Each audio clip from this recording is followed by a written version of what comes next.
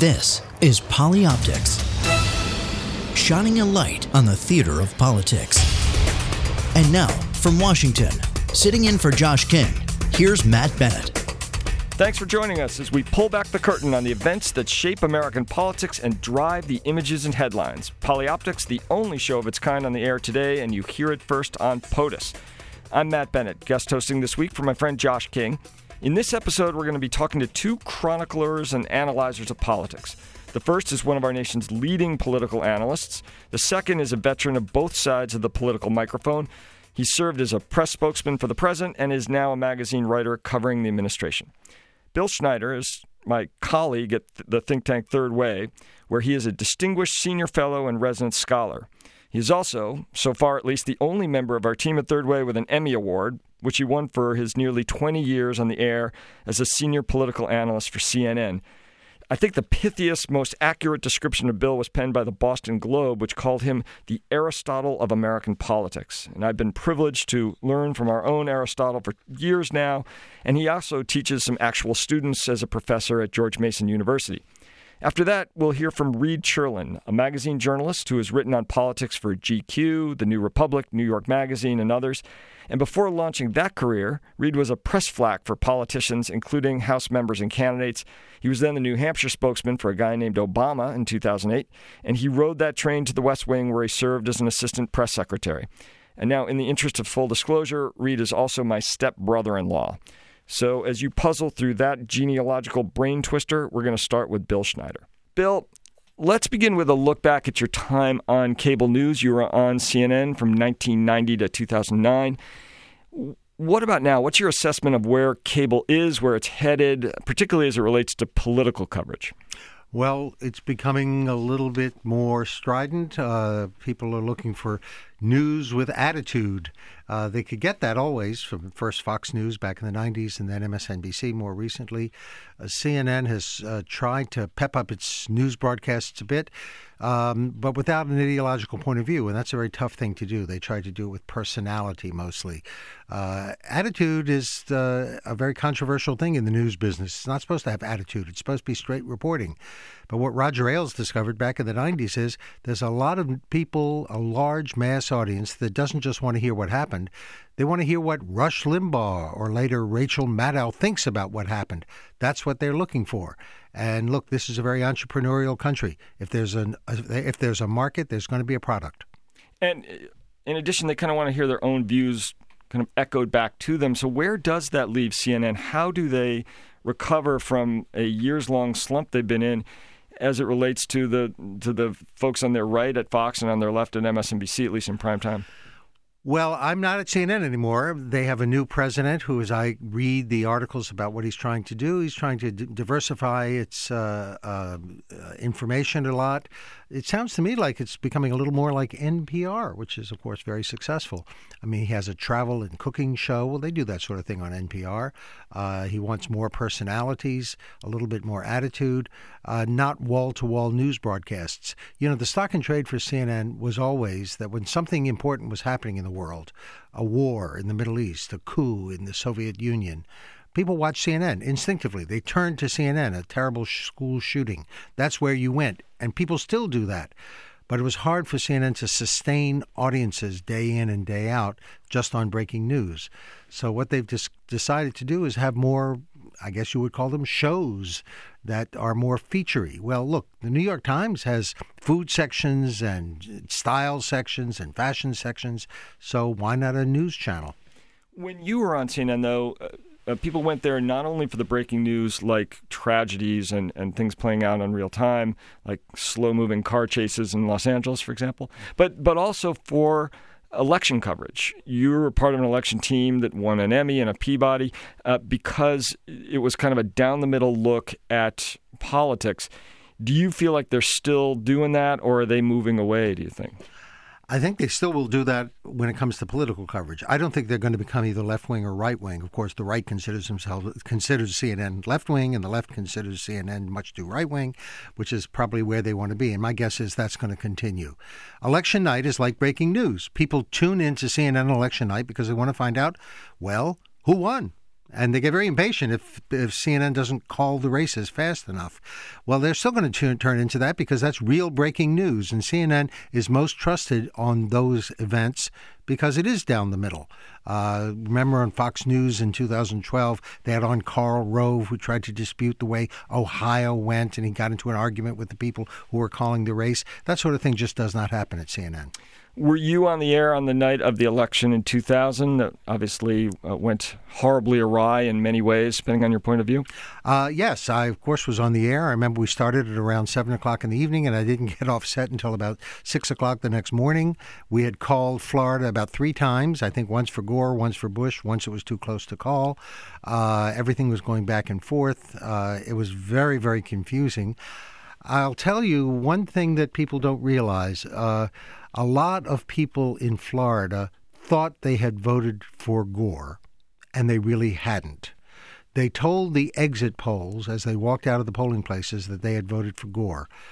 But in fact, they had spoiled their ballot because the voting instructions, which were issued, people came down from the Democratic National Committee in Washington, spoke in a lot of churches in Jacksonville and parts of Florida to largely African-American and minority audiences, many of whom had never voted before.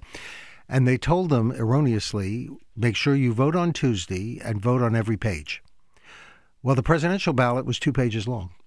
So they voted for Al Gore on page 1, and then they turned the page and they saw a familiar name, Harry Brown. Well, the congresswoman from Jacksonville is Corinne Brown. So they voted for Harry Brown. They voted twice for president. They walked out of the polling place and told our exit polls that they had just voted for Al Gore, which they thought they had, but they didn't because those ballots could not be counted. They overvoted. There were thousands of those ballots, and George Bush ended up winning the state by 537 votes. It's an amazing time, an amazing day. So let's turn to today. What about the folks that CNN and others are covering? It's been said often now that this is the worst political gridlock of our time. Do you agree? Is this worse than it was in the late 90s or before that? How do you think this stacks up? I teach classes at George Mason University, and I once had a student ask me, is this the most divided we've ever been as a country? And I said, well, you know, son, we did once have a civil war. And 750,000 Americans were killed in that war. Nothing has, thank God, approached that situation. But the fact is, I think we're probably more divided now than we've been at any time since the Civil War. We have a red America and a blue America, and those states are digging in. Let me give you a simple example. The number of battleground states where the election was within 5 points of the national vote, in 1960, there were 24 battleground states. Last year, 2012, there were 7. The number of battleground states has just diminished. You can count them: Florida, Ohio, Virginia, Colorado. There aren't that many, and they're fiercely competitive. The country has become redder in red states and bluer in blue states. California and New York do not have a single elected statewide Republican. Texas and South Carolina do not have a single elected statewide Democrat. Texas hasn't had a Democrat statewide since 1994. And the result is it's really becoming kind of 2 different Americas. I'm not predicting a civil war, God forbid, but there doesn't seem to be any prospect for compromise either. The best we can hope for right now is peaceful coexistence in a divided land. Among the more divisive elements of our politics today is the Tea Party. What do you see happening with the Tea Party? What is the normal arc for that kind of right-wing populism in American life? The normal arc for that sort of a movement outside the 2 parties is one of the parties picks up its issues and absorbs that movement, and they become institutionalized in the 2-party system. I mean, sadly, but it is a fact that the George Wallace movement in 1968 got pulled into the Republican Party. That was Richard Nixon's Southern strategy. He reached out to the South. Without being explicitly racist, he ran on law and order. Anti-war movement got absorbed into the Democratic Party. That's what usually happens. They get co-opted. In this case, it's not working exactly that way because the Tea Party is trying to co-opt the Republican Party.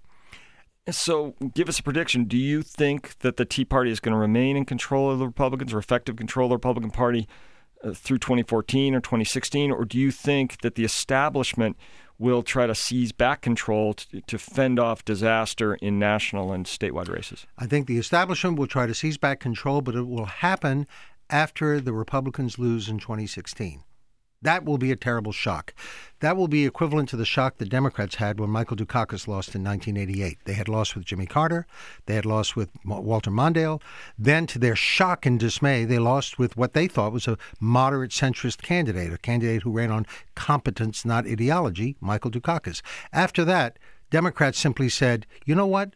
We can't go on like this. And Bill Clinton emerged to pull the Democrats back into the center and back towards reality. That's going to happen to Republicans. But first, they got to get their brains beaten out. Then they have to say, we can't go on like this.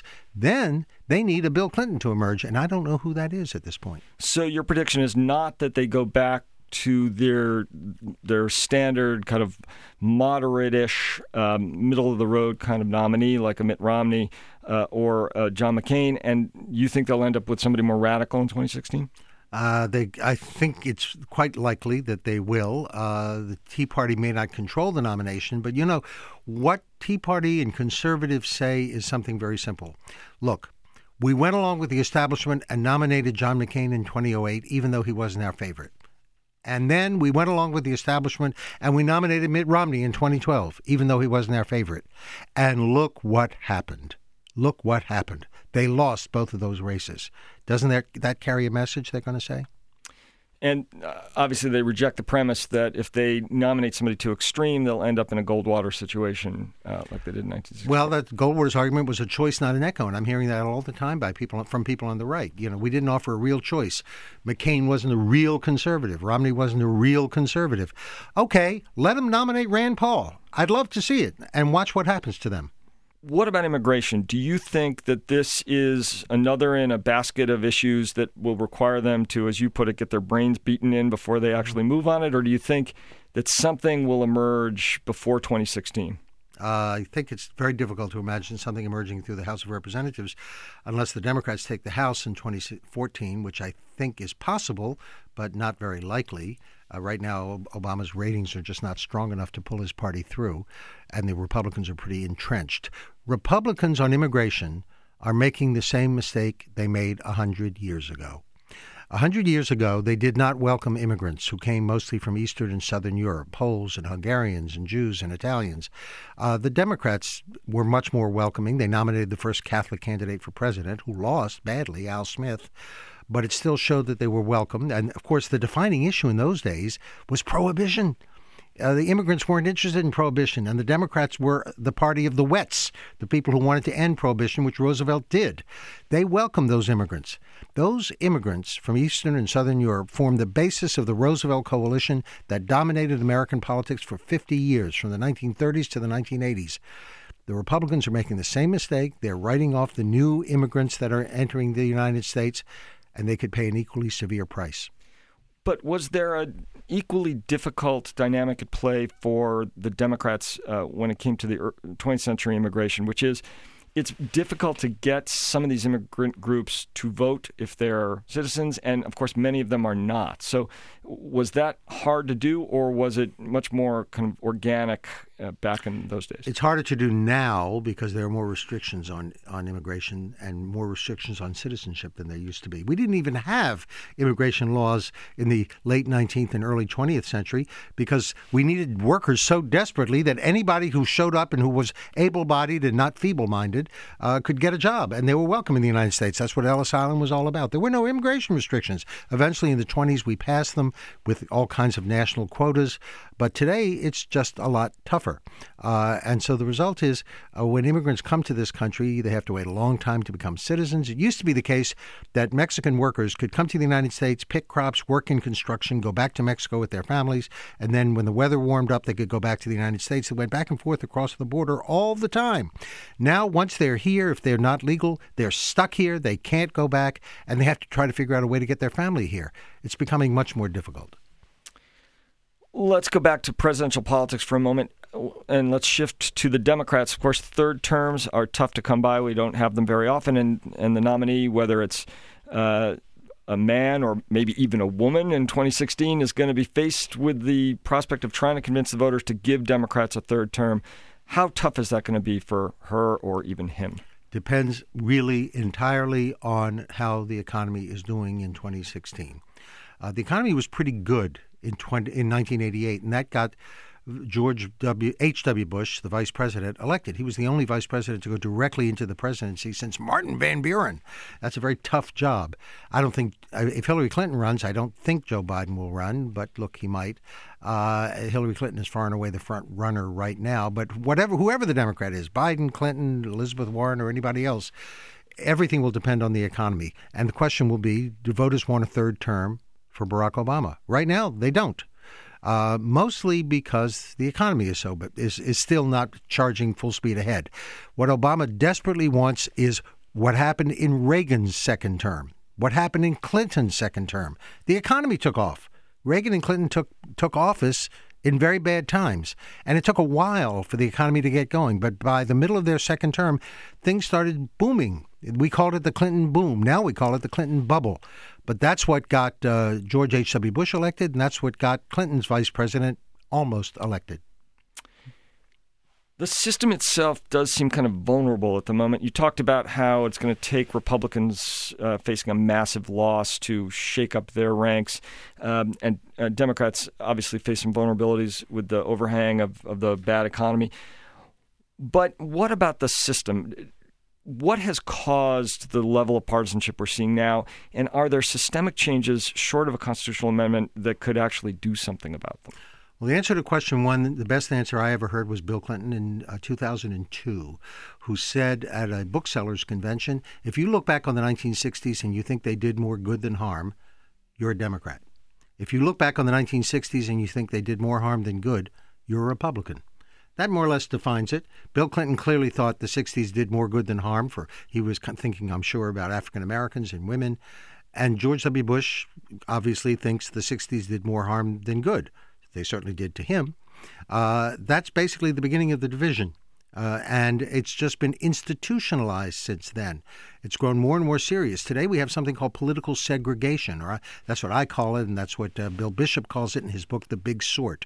People are living in places that vote overwhelmingly for either Republicans or Democrats, and that's what's dividing the country. What can resolve this? Well, I thought it would take a great national trauma, I used to say in the 1990s. Well, we had one on 9/11, and the country was united for exactly 1 year until September 2002, when the Bush administration began the Iraq War rollout and all the old divisions resurfaced. We've had 4 presidents in a row in this country who promised to reunite the country. The first, George Bush, was kinder and gentler. Clinton was a new Democrat and the third way. The second Bush, George W. Bush, said he wanted to be a uniter, not a divider. And Obama said there's no liberal America and conservative America. There's only the United States of America. They've all failed. The problem isn't them. The problem is the problem. So what's the answer? Some people have talked about nonpartisan redistricting so that you get less bright red, bright blue districts, more purple districts. Other people have talked about tinkering around the edges with how Congress does its business, making sure they stay in town longer, they work till 5 o'clock. There's been all kinds of things proposed. There's probably not a magic bullet, but what is the package of things you think would help fix it? Well, you mentioned a couple of them, and they're being tried right now in California and a couple of other states. California has nonpartisan redistricting. The parties don't control the drawing of district lines, so there's no gerrymandering. But you know what they ended up with? More Democratic districts, because there are so many Democrats in California. California has nonpartisan primaries. Everybody runs in the same primary, and the top 2 vote-getters run against each other, even if it's 2 Democrats or 2 Republicans. So far, we don't see that has really made a substantial difference. It could. It's only been 1 or 2 elections. But so far, it hasn't had a huge impact. I'm often asked, what will it take to bring the country back together again? 9/11 worked only for 1 year. A great national charismatic leader, well, that's what Obama was supposed to be. Here's a less happy outlook. It may take the passing of my generation, the baby boom generation. The whole division of the United States started in the 60s. The baby boom generation created the great American cultural revolution. It may take the passing of the George W. Bush, Bill Clinton generation for things to really change in this country. That generation was very, very important, but all the divisions are there. Obama wrote about it in his book. He said he looks upon those divisions as battles fought on college campuses a long time ago, but yet he too has now been caught up in them. Do you think that my generation, the Generation X, I'm right on the borderline. I think I'm 1 month from being a baby boomer, and the ones that followed, Gen Y, millennials, are less divided than the baby boomers? And I do think they are. Certainly on social issues, they're to the left of most other Americans. I mean, they simply can't comprehend why gays can't get married in much of the country. But on economic issues, they're not particularly with the old Democratic Party. I think they do carry a new message, and they are, I think, less divided, and soon they will be taking over the country. One problem with the Gen X and millennials and whatever you want to call these younger generations, I teach them. I can tell you one thing. They're not particularly political. They're idealistic, yes. They want to make the world a better place. They want to change the world. But they see politics as the least auspicious way of doing that. If you want to change the world, don't go into politics. I asked them once, who is the figure you most admire in your lifetime? The answer came out instantly, Steve Jobs. Spoken by people apparently who never met Steve Jobs. What about that? I mean, do you believe that is driven by a lack of faith in government that is at all-time lows at the moment? Yeah. I mean, there's been a trust in government has collapsed. It started collapsing in the late 60s and 70s. It occasionally recovered a bit when the economy was good. But faith in government is just not what it was. And, of course, the old Democratic Party was all about faith in government. There have been 3 huge coalitions that dominated American politics. The Roosevelt Coalition, he brought together groups that wanted something from the federal government. That was succeeded by the Reagan Coalition. He brought together constituencies like religious Americans and, frankly, Southern white racists and business interests and taxpayers who had a resentment with the federal government.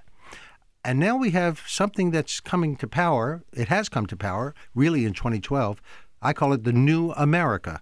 It's minorities, it's Latinos, Asian Americans, Jewish voters, African Americans, gays, working women, single mothers, educated professionals.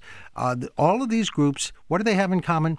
A commitment to diversity and inclusion, which is what Barack Obama is all about, and why I think the Democrats probably will look for a woman in the next election. They believe in diversity and inclusion, and they see the Republicans as rejecting that. That, more than anything else, is what the millennials and Generation X is all about.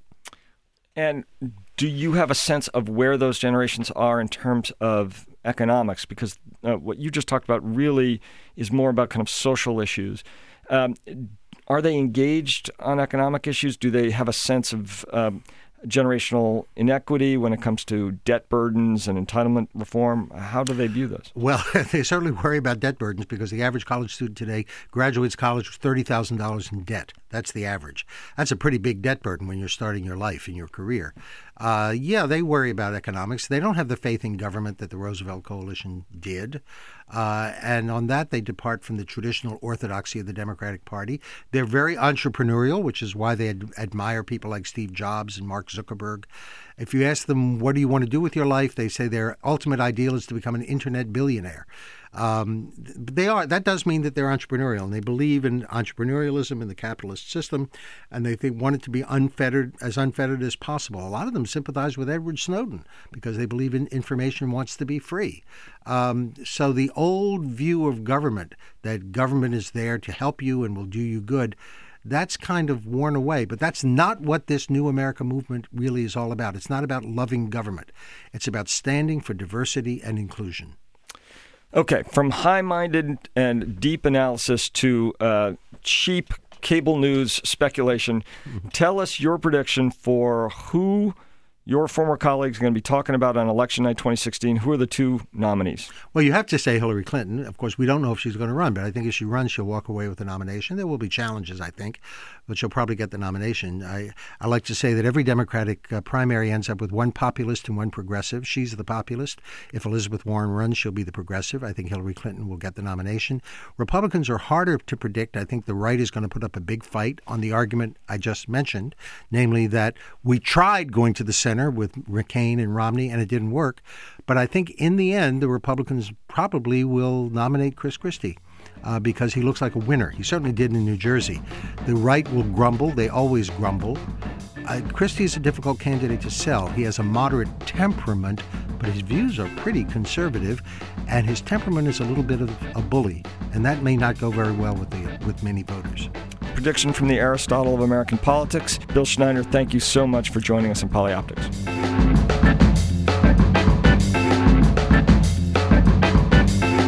My next guest, of course, is Reed Cherlin. Reed, welcome to Polyoptics. Thanks, Matt. You have worn many hats in your career. Most of those are metaphoric. You're actually not a big hat wearer. But let's start with your time as a spokesperson for various politicians. Mm-hmm.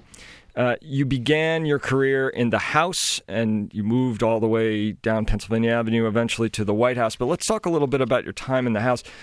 What was that like? You did some work on a House campaign up in New Hampshire. You worked for Congressman Nadler.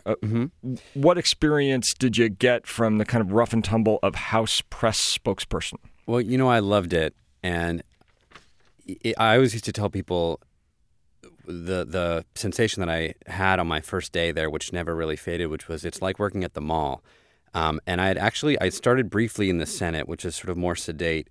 And I'd moved for Tom Daschle, who promptly lost his reelection, and I got a job across the Capitol complex on the House side, and I started working for Congressman Nadler from New York, a great member, a lot of fun to work for. But I didn't realize how open and small d democratic the House side office buildings and everything were, and what it feels like to be a spokesman for someone who is one of a 200-odd member caucus. Now, we were in the minority, under Tom DeLay, and we didn't have a lot that we could actually get done as Democrats. So we just kind of had a lot of fun throwing bombs and writing, outrageous press releases and stuff. But you would get, just walking around, you'd get lost all the time in the buildings. No one knew who you were. You didn't know who anyone else was. You'd get stuck. You'd be on, on your way to a meeting. You get stuck behind a tour group of 50 children from Omaha in orange T-shirts, and there was just nothing you could do about it. And the cafeteria was open to everyone, and you'd be waiting in line behind the same tour group, and it was an understanding like you couldn't get anywhere else about how the People's House really works. I mean, it's just fueled by all these people coming and going. You don't even really recognize the members unless they're super prominent. And, it's fun because there's less, you quickly realize that no one really cares what you do, so you can have a little bit more fun with it. And from that experience with the People's House, you went to, you did a House race up in New Hampshire, and from that experience, you were hired on to the Obama campaign to be the spokesman in New Hampshire, and that's kind of the people's campaign, right? The New Hampshireites expect that the candidate will come and wash their car, and Right. So what was that like? Right. Yeah. There was a story that was told to me that I have told others, and I think it just appeared in Mark Leibovich's book, This Town, where in the early days in 2007, when Obama was trailing Hillary badly in New Hampshire, he showed up on one of the early trips, and one thing that we would build into those trips is to have him meet and greet with the town big shots, and that's New Hampshire, like a lot of the New England states, it has a very strong town government structure, and you win your votes town by town, and they're sort of traditional grass tops, citizens, but who are considered influencers, who the theory goes need to be won over for you to improve your chances in that town and in that county. So we had him sit down with a bunch of the leaders, I think in Rye, New Hampshire, which is on the seacoast, as they call it, and he talked to them for several hours and asked them all kinds of questions about their lives, came out and thought it was a great meeting. And afterwards, our political director asked everyone sitting there, so are you ready to commit? And no one was ready to commit to Obama. And apparently Obama said to our political director, Mike Cuzzy, what do I need to do? Wash their cars? And I think he would have done it if that would have done it. But I don't know that it would have. I mean, New Hampshire is a famously, we call it retail politics, meaning you have to make the sale to every person. And it's a cliche up there, but it's not a joke. You will meet someone and you'll say, who are you supporting in the primary? And they'll say, well, I'm leaning toward Obama, but I've only met him twice. And people really expect to have these people in their homes. They expect to meet them multiple times. And for most of us working on the campaign, we had a lot of New Hampshire people working for us and with us. But if you come from a big state, I come from Maryland, which is pretty populous in the scheme of things. I was never raised to believe that I was going to get to meet the next president right. ever, let alone 3 times before I made up my mind. So it's just a different way. It's kind of a different metabolism. You work slowly. You have to have a lot of patience, and you have to get to know people, which is why the primary feels so special to everyone else. When you're working in it, it can kind of drive you crazy. But from your remove now as a political journalist, what to make of the New Hampshire primary? I mean, after all, you and I worked together on the Wes Clark campaign. Mm-hmm. And in 2004, in that primary, John Kerry came from behind to win in Iowa, and then it was just a cascading series of wins after that, including New Hampshire. So the winner of Iowa either wins New Hampshire or he or she doesn't. And right. You guys certainly saw that in 2008 when Obama won Iowa and then lost New Hampshire. Well, that's an excellent question. And if the question is it worth it having the New Hampshire primary when it's likely to just get swamped by Iowa? You could talk to Bill Gardner, the longtime Secretary of State of New Hampshire, and if you've got a couple hours, and he'll tell you why it's so important to democracy. I think. Yes, we're still working out the picture of how this works, because it's possible to win in Iowa and then just swamp in New Hampshire. It's also possible, as we found out, to have a huge momentum-building win in Iowa, where Barack Obama, you may remember, I think it was a Mark Halperin headline the next day, the most likely next president of the United States, the day after Iowa. It was that big. And then we lost in New Hampshire for a variety of reasons, but I think you could probably say we didn't build well enough in New Hampshire. And that dealt us back a huge step that we then had to recover. How were you supposed to build any better? I mean, was he supposed to wash cars? I mean, he did an enormous amount in New Hampshire. You were there for God knows how long. Yes, I was there. I was there for about a year and change. My memory is that there were certain... We didn't want to play the whole mantra of the first Obama campaign was to not play the game, to communicate direct with the grassroots, to empower people, respect, empower, include, bring people together, let them organize on their own. And we refused to play a lot of the games that you're supposed to play up there, including, courting particular state senators. And as you well know, the New Hampshire House of Representatives has 400 people in it. It's the fourth largest English-speaking legislative body in the world. I believe third. Could be third. And, everyone's a state rep, and everyone feels like he or she should be, offered a special advisor position, be put on the steering committee. And we largely didn't play that game. And, I think you could make the argument that hurt us. Also, Bill and Hillary Clinton had a long relationship with the state. That helped them too. I do think, though, you should look at the Republican side where, the Iowa caucus electorate for Republicans now is quite different from as I understand it, from the Republican electorate in New Hampshire. There's a huge contingent of evangelicals in Iowa, and then and you have, didn't Santorum win ultimately last time in Iowa, and then in New Hampshire, I think there is a sort of growing Tea Party contingent that was actually in charge of the State House for a while, but it's a little bit more of the old flinty Yankee conservative. And so, particularly on the Republican side, I think you can make the case that it's a different deal. That said, when you look at the early states generally and how every 4 years there's this jockeying between the other states to see who will hold their primaries and caucuses when, you can make a strong case that the first 2 states shouldn't be these overwhelmingly white, heavily rural states because they just don't reflect the rest of the country. Let's go back to Obama for a moment. You made a point that in 2008, your campaign prided itself on not playing the game. And I think that has been a recurring theme for Obama, both in his 2 campaigns for president and in the White House itself. And, of course, sometimes that works brilliantly for him. It worked, obviously, in his 2 campaigns. Ultimately, he won them both. But there is a lot of chatter in Washington that the Obama White House's refusal to play various games has hurt him in other ways. Right. What do you make of that? And you've been both inside and outside the White House. What's your view? My view on that, and I was just having this conversation with an editor actually, and I may write about it in more length, is that it's hard to distinguish the game playing from the real work of governing. And I think it's a more confusing picture when you're in the inside than people would like to believe. So, for example, in the first term when I was in the White House, there's a lot of belly aching about why won't Obama hang out with the members of Congress? Why won't he have them over for dinner? He never socializes. Washington used to be a social town. The president used to schmooze people. Just this year, I think they canceled the congressional picnic. And, I think to Obama, not that I know him well, and I want to be clear about that, so this is speculation, the idea of just kind of backslapping and buttering people up and getting on the good side of these subcommittee chairmen, that feels like game playing. It kind of feels like a waste of time. To a lot of other people in Washington, including the people who make laws, that feels like essential work, and they want to be heard and respected. And it hasn't helped.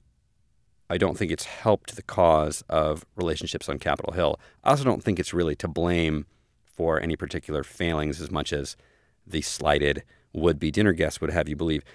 The other big one, of course, is relationships with the press. And when you're on the inside, it can often feel like it's a game of gotcha, and that the daily news cycle is insignificant, that it's just passing clouds, and that the more you can keep your head down and keep focused on your work, the better off you're going to be. And I think there's a lot of merit to that. And 2008 proved that if you kind of ignore what old campaign manager David Plouffe called the bedwetters, you can really focus on your work and just prevail. But there's a danger there in that, if you learn that lesson too well, then you end up sometimes ignoring actual legitimate conflicts or mini scandals that you should have been quicker to respond to. Or maxi scandals. I mean, let's be clear. You were the spokesman for the White House throughout the passage of the Affordable Care Act, and you were there for the kind of ups and downs of that experience. And then you were gone, for the most part, during the implementation phase, mm-hmm. which they are now facing real issues regarding how the White House handled all of that. And do you think it's that instinct to ignore the bedwetters, to make sure that they're focused on the bigger political picture, which seemed to be the case at least before the 2012 election? Has that contributed to the kind of hole that they dug for themselves that maybe they're just beginning to climb out of now with the ACA? I think I would separate the two things a little bit, but not entirely. Like you said, I wasn't there for the implementation, and I don't just say that to make myself look better. I just don't know that much about it. Right. But I think this kind of thing happens with bureaucracies. You task someone who's with doing something, and she tasks 100 more people, and it fans outward very quickly, and you have a lot of people responsible for a lot of different things. Nobody's responsible for the whole thing in a way that's tangible or accountable, and then in the weeks running up to whatever your deadline is, you say, "Are we ready?" And the person you're asking just turns around and asks their people, "Well, are we ready?" And they all ask their people, "Are we ready?" And they just kind of some yes answers filter up, and then the people at the bottom don't have enough of a view of the whole thing to know whether you're ready or not. So there's a kind of a reporting problem there. But that's going to happen in a big bureaucracy, and it's going to be embarrassing, and it's going to be a problem, and it's going to be a big deal. And no, I don't think it's Obama's Katrina, and I don't think it's a scandal, quote unquote, but it is a problem, and it's something you need to acknowledge and fix. And I think that if they get the website fixed, I think in time things will be okay if the law works, and I think it probably will work. But I do think there's an element of not wanting to engage too deeply in the day-to-day criticisms that kind of can lead you to just sort of tune everything out and to borrow the phrase from Nate Silver's book, miss the signal for the noise, as it were. And do you think there was a little of that at play here when they kind of responded initially to some of the problems by saying, "Oh, these were just glitches," and it was just too many people coming online? Right. now, obviously, they have a war room, and they're taking it very seriously indeed, and basically everybody in the White House, including the president, is pretty focused on this. Right. Is it your sense, recognizing that you were not there and you don't know, but you know how the place works, was it your sense that those things were contributing to the trouble? I don't think it helps. I don't know that it was a cause, but I think it's an amplifier. And I think, people have been talking for a long time now, or I should say for the last several years, about relationships, the relations between the Obama White House and the press corps that covers it as being, having deteriorated. And so there's a hostility there that's probably, I don't think there's an administration that sits in the White House that has great, loving relationships with the press corps. But there is, with the rise of, social media and technology that allows the president to tweet, for example, there's kind of this feeling that, answering every demand of the network news correspondents is not the best use of your time, because who's really watching the network news these days anyway? It's all satellite radio and Twitter feed and, all that stuff. I think there's a disdain, and I think there is a bit of a tuning out that goes on. And I think, when I was there, I remember I was part of it. I wasn't there when the bill launched, but I was there when it started falling apart in Congress. And, day to day, you're trying to get through your day. You're trying to make sure you get done the most important thing that you have to get done. And that a lot of times just involves kind of throwing up your hands at these phone calls that are coming in, or you kind of dismiss the bad news clips that come around as just kind of haters, people who are after you. I remember sitting in the White House press briefing room during one of the briefings, and then Press Secretary Robert Gibbs was getting asked a question, and he sort of objected to the premise, saying, how come you all only report on bad news? And I think it was, I want to say it's Peter Mayer from CBS, raised the old chestnut, how we report on planes that land safely. And everyone laughed. And, I think, and I remember feeling very annoyed by that. And I think both sides are right. I think it is acceptable to be frustrated with the fixation of, media on scandal and things that go wrong, when you feel like you have success stories to share. Now, being on the other side, I think it's also acceptable to be interested in producing the kind of stories that people want to read and people want to hear.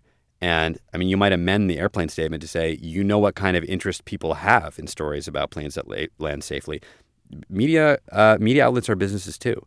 And, we've taken for granted the texture and tone of newscasts, but that's what people tune in to hear about. It's the train crash in New York. It's the oil spill in the Gulf of Mexico. It's the what the heck is going on with the healthcare launch. They're not that interested. They're not tuning in to the newscast or opening up the paper to read in depth about all the things that are going right. Now, partisans or sympathizers certainly want ammunition and all that kind of thing, but they have they have other ways of getting it. And so I think it's a little bit of a conundrum, and there's no easy solution to that. In the tension between the press and the White House that you reference, one minor skirmish that's erupted recently goes directly to the title of this show, which is PolyOptics. The White House press, in particular the still photographers, have complained bitterly to the press office that they are being denied access to the president and to important presidential events and presidential moments.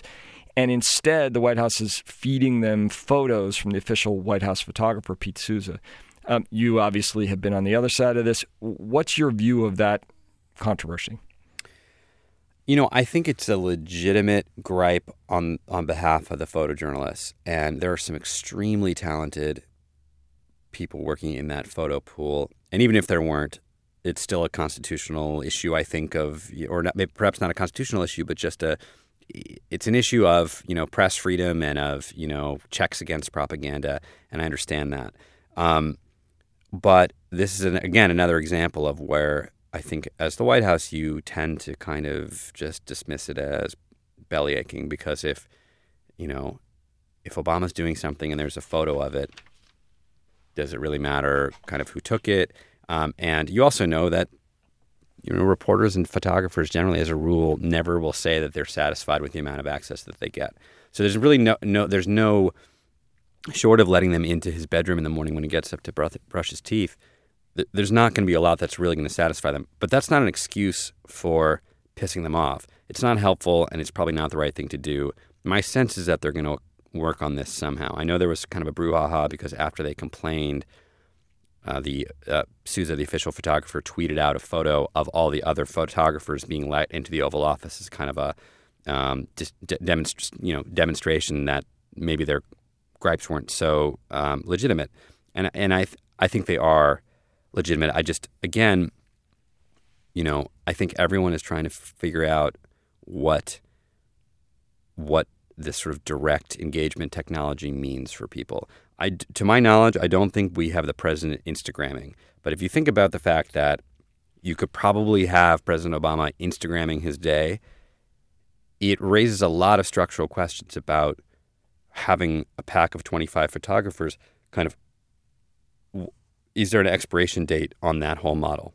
Right, and obviously they would argue, look, obviously there are some things that you can't have the press photographers involved with. The picture from the Situation Room on the night of the bin Laden raid, I don't think anybody argues there should have been a bunch of press photographers in there. In fact, the famous Sousa photo had to be photoshopped because there was a highly classified document sitting on the table in front of Hillary Clinton. Right. But they would say, look, sometimes the president looks bad, and that may be news, and you're not going to get that from the White House photographer, so we need to be part of it. And I think that's absolutely true. And, I was looking at, I think it was Politico magazine has a slideshow up of handout photos through the years or photography at the White House through the years, and they show, it's a sort of photographic historian who put it together, and I'm forgetting his name, but you should look it up if you're interested. They show a photograph from the Wilson administration of President and Mrs. Wilson, and he's signing a bill or he's holding a pen, and this was after he had had the debilitating stroke. And there had been basically a couple of years, I think it was, where there really was no photographic or photographer access to the president. People were basically, and I think probably more or less correctly, assuming that the president was kind of incapacitated, and they staged this photo to make it look like he was working and capable, and they handed it out. And the historian on the Politico slideshow says this may be the first handout photo, and you can definitely see what the impulse is there, and you can see why it would encourage bad habits. You want to get, or as the White House, you want to get your point of view out there. You want to show the president looking good. He's throwing a football, he's greeting kids, he's signing important bills, and you're not necessarily getting him, gripping the bridge of his nose in frustration as, an initiative on Capitol Hill goes down in flames. Now, sometimes they do put out photos like that, but, I think the photographer's complaint is, I think there's merit to it on those grounds. Apart from which, as a consumer of news and slideshows, I just love looking at the pictures, whether they're of the White House or Capitol Hill. We're moving, I think, more and more towards becoming a visual culture. I think that's something that Instagram and Facebook are doing for us, and we're used to sharing photos. And people want to see photos, and I think just as a basic commercial proposition, I think it's appropriate for the New York Times, the AP, AFP, Reuters to want to be in there and have new pictures to move for their customers. The one thing that I just remembered this morning as I was thinking about this was that Pete Sousa, who's the official photographer, was of course a press photographer himself. He worked for the Chicago Tribune for a long time. He's a great guy. I don't know him well, but he's quite nice, and he's popular among his colleagues who were all cheered when he was given the job, and now they're sort of in this conflict. But I remembered that early on in I want to say February 2007, right when Obama was on his announcement tour. He did his big announcement in Springfield, Illinois. He went to Iowa, and then he went to New Hampshire. And I was not officially working for the campaign yet. I was on a sort of tryout basis as the spokesman in New Hampshire. And we did a day's worth of events with Obama around the state. And we did the traditional New Hampshire house party. In addition to a big rally and a Main Street walk, we took him to a house party at the home of a state senator in Nashua. This is exactly the kind of thing you're supposed to do in New Hampshire, and we wanted to show that he was committed to that endeavor. But, of course, the problem with presidential candidates doing house parties is you're traveling with a press pack about the size of the invited guest list. and they just can't fit in a normal person's home without breaking all the china and inconveniencing everyone. And it kind of interferes with the homey ambiance. That's kind of the whole point of the thing. So you end up striking a kind of compromise where you bring in either you break it down into a pool where you have people sharing photos and you have a pool reporter, or you kind of let everyone in and then kick them all out. And this being early on, when we weren't incredibly well organized in terms of how our pool rotations were going to work and how distribution of things would work, so we struck some kind of arrangement where we were going to let people in and then kick them out. And that fell to me, the kicking out. And we let everyone in, and at the time, Pete Souza was a Tribune photographer, and he wouldn't leave when I asked the photographers to leave, and he said, "I haven't made a single picture." I remember him using that phrase. I mean, it was incredibly crowded. He said, "I'm shooting over people's shoulders. I haven't made a picture of Obama. What do you want me to do here? I'm not leaving until I make a picture." Because he had a job to do. He needed pictures that could run in the Trib the next day. And we had some heated words about it. He was not pleased with me. Eventually, he left. I think I prevailed upon some other staffers to help me get him out of there. And I remember the next day, on the cover of the Concord Monitor, one of the major papers in the state, there's a picture of Obama doing his Main Street walk in Concord. And the only thing you could see around him were the photographers. And because they mobbed him and they wouldn't obey our instructions to stay behind this little puny yellow rope we'd set up. And there in the middle of the frame was Souza, looking pissed off, holding his camera, basically sharing equal billing, as I remember it, in this photo with the candidate. And I just felt so pissed off that I had let these photographers run roughshod over these events that I was supposed to be stage managing. But, it all depends on your perspective. Now I'm a journalist, and now Pete's the official photographer, and everyone's got needs they're trying to take care of. You are lucky that you didn't end up in a photo blown up in the West Wing of you missing a shot on the White House basketball court or something after doing that to Souza. So I want to turn to your journalism at least real quickly. You have written some really interesting pieces from your kind of dual perspective as a journalist and a former White House staffer. One of which you argued that the White House press briefings, the daily briefings you talked about a moment ago, should be eliminated. Talk a little bit about that quickly. I just think that the institution of the White House press briefing has basically outlived its usefulness as a day-in, day-out exercise. I think it's more of an exercise, or it's an exercise that is better suited to when there's actual news. So when there's something happening like the website drama that's going on now, where there are day-to-day updates, I think it's probably important to have. But you go through these slack periods of the year where there's really nothing going on, and pretty much everyone, because of the internet, knows what the news of the day is by 9 a.m., but you take this break in the middle of the day to bring all the reporters into the room, the press secretary comes out, and they just fight with each other for an hour. And it's really vitriolic and gets everyone annoyed at everyone else. And I don't think it really produces much. Reporters, White House correspondents who go to it every day, anonymously usually, complain bitterly about it. It's boring. It's a waste of time. They'd rather be doing actual reporting. And they never really use those quotes from Carney or whoever the spokesperson happens to be because they're so kind of TV ready and often polished beyond the point of being, usable in a story. What would be the alternative? You talk about what insiders call the gaggle. How would that work? Well, the gaggle is a similar activity, but it's off camera. And it's much more informal. Basically, everyone just crowds into the press secretary's office and they lob questions at him and he answers them. But because it isn't on camera, there's a lot less posturing. For whatever reason, people are much more to the point. It moves more quickly. And people don't all ask the same question over and over again, which is one of the problems with the televised briefing. And that's that the network correspondents all want to get tape of them asking the question of the day. Whereas in the gaggle, there's no tape of anyone asking the question, so everyone just uses the answer, which is the part we're supposed to care about. But the way that the briefing has evolved as a sort of televised pageant every day, there's all this posturing and sort of the reverse shot of the correspondent looking hard-boiled and chewing on the pencil or whatever it is. And it's kind of a waste of time. I cannot let you go without talking about perhaps your greatest scoop, which was about the Sesame Workshop, of course. What else for a political journalist? Talk about the rapid response operation at Sesame Street. Well, this was, I think about a year ago, when allegations started to surface about the Kevin Clash, the voice of Elmo, that he had had inappropriate sexual relationships with younger men, with minor, men who were in their teens.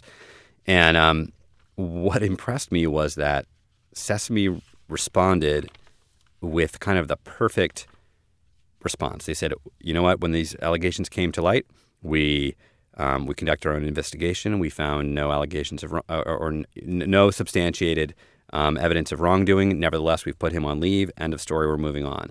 And I looked into it, and it turns out that there are a lot of experienced political hands who work at Sesame Street. And you wouldn't think that, but they sitting around the table in the boardroom and in the senior staff meetings are veterans of the Reagan and Bush White Houses who kind of zealously guard the Sesame brand. There were these, even before the famous New Yorker cover of Bert and Ernie, I think there was a Change.org petition asking Ernie and Bert to come out of the closet. And that's actually a serious thing when you run Sesame Street, is that how do you handle that? And so it's important because you have one of the most cherished brands across the globe to be able to protect its integrity. And I just thought it was a fun story. Now, as it happens with Mr. Clash, more accusers came out, and I think he ultimately did leave the show. And there was at that point, there's nothing that a good rapid response operation could do. This was in the early phases, but I was still impressed. And how did the Republicans in their rapid response operation respond themselves when Mitt Romney made his attack on Big Bird during the debates? Well, in perhaps the best illustration of how professional they are, they wouldn't really talk about that with me. I know the omerta of Sesame Street. Yes, they. I know they weren't pleased to have the headache, but it had been a big year because Romney invoking Big Bird, because of the Clash allegations, and there was sort of a weariness and kind of a hot-temperedness, or not a hot-temperedness, but a bit of a short fuse with some of the people there that I talked to. That it was like talking to a congressional office or a political campaign. They didn't want to mess around, and they wanted to shut down your story if they could, which I think is appropriate. The hard-bitten pros inside Sesame, Big Sesame. Reed Cherlin, thank you so much for your fascinating insights, and thank you for joining us on Polyoptics. Thanks for having me.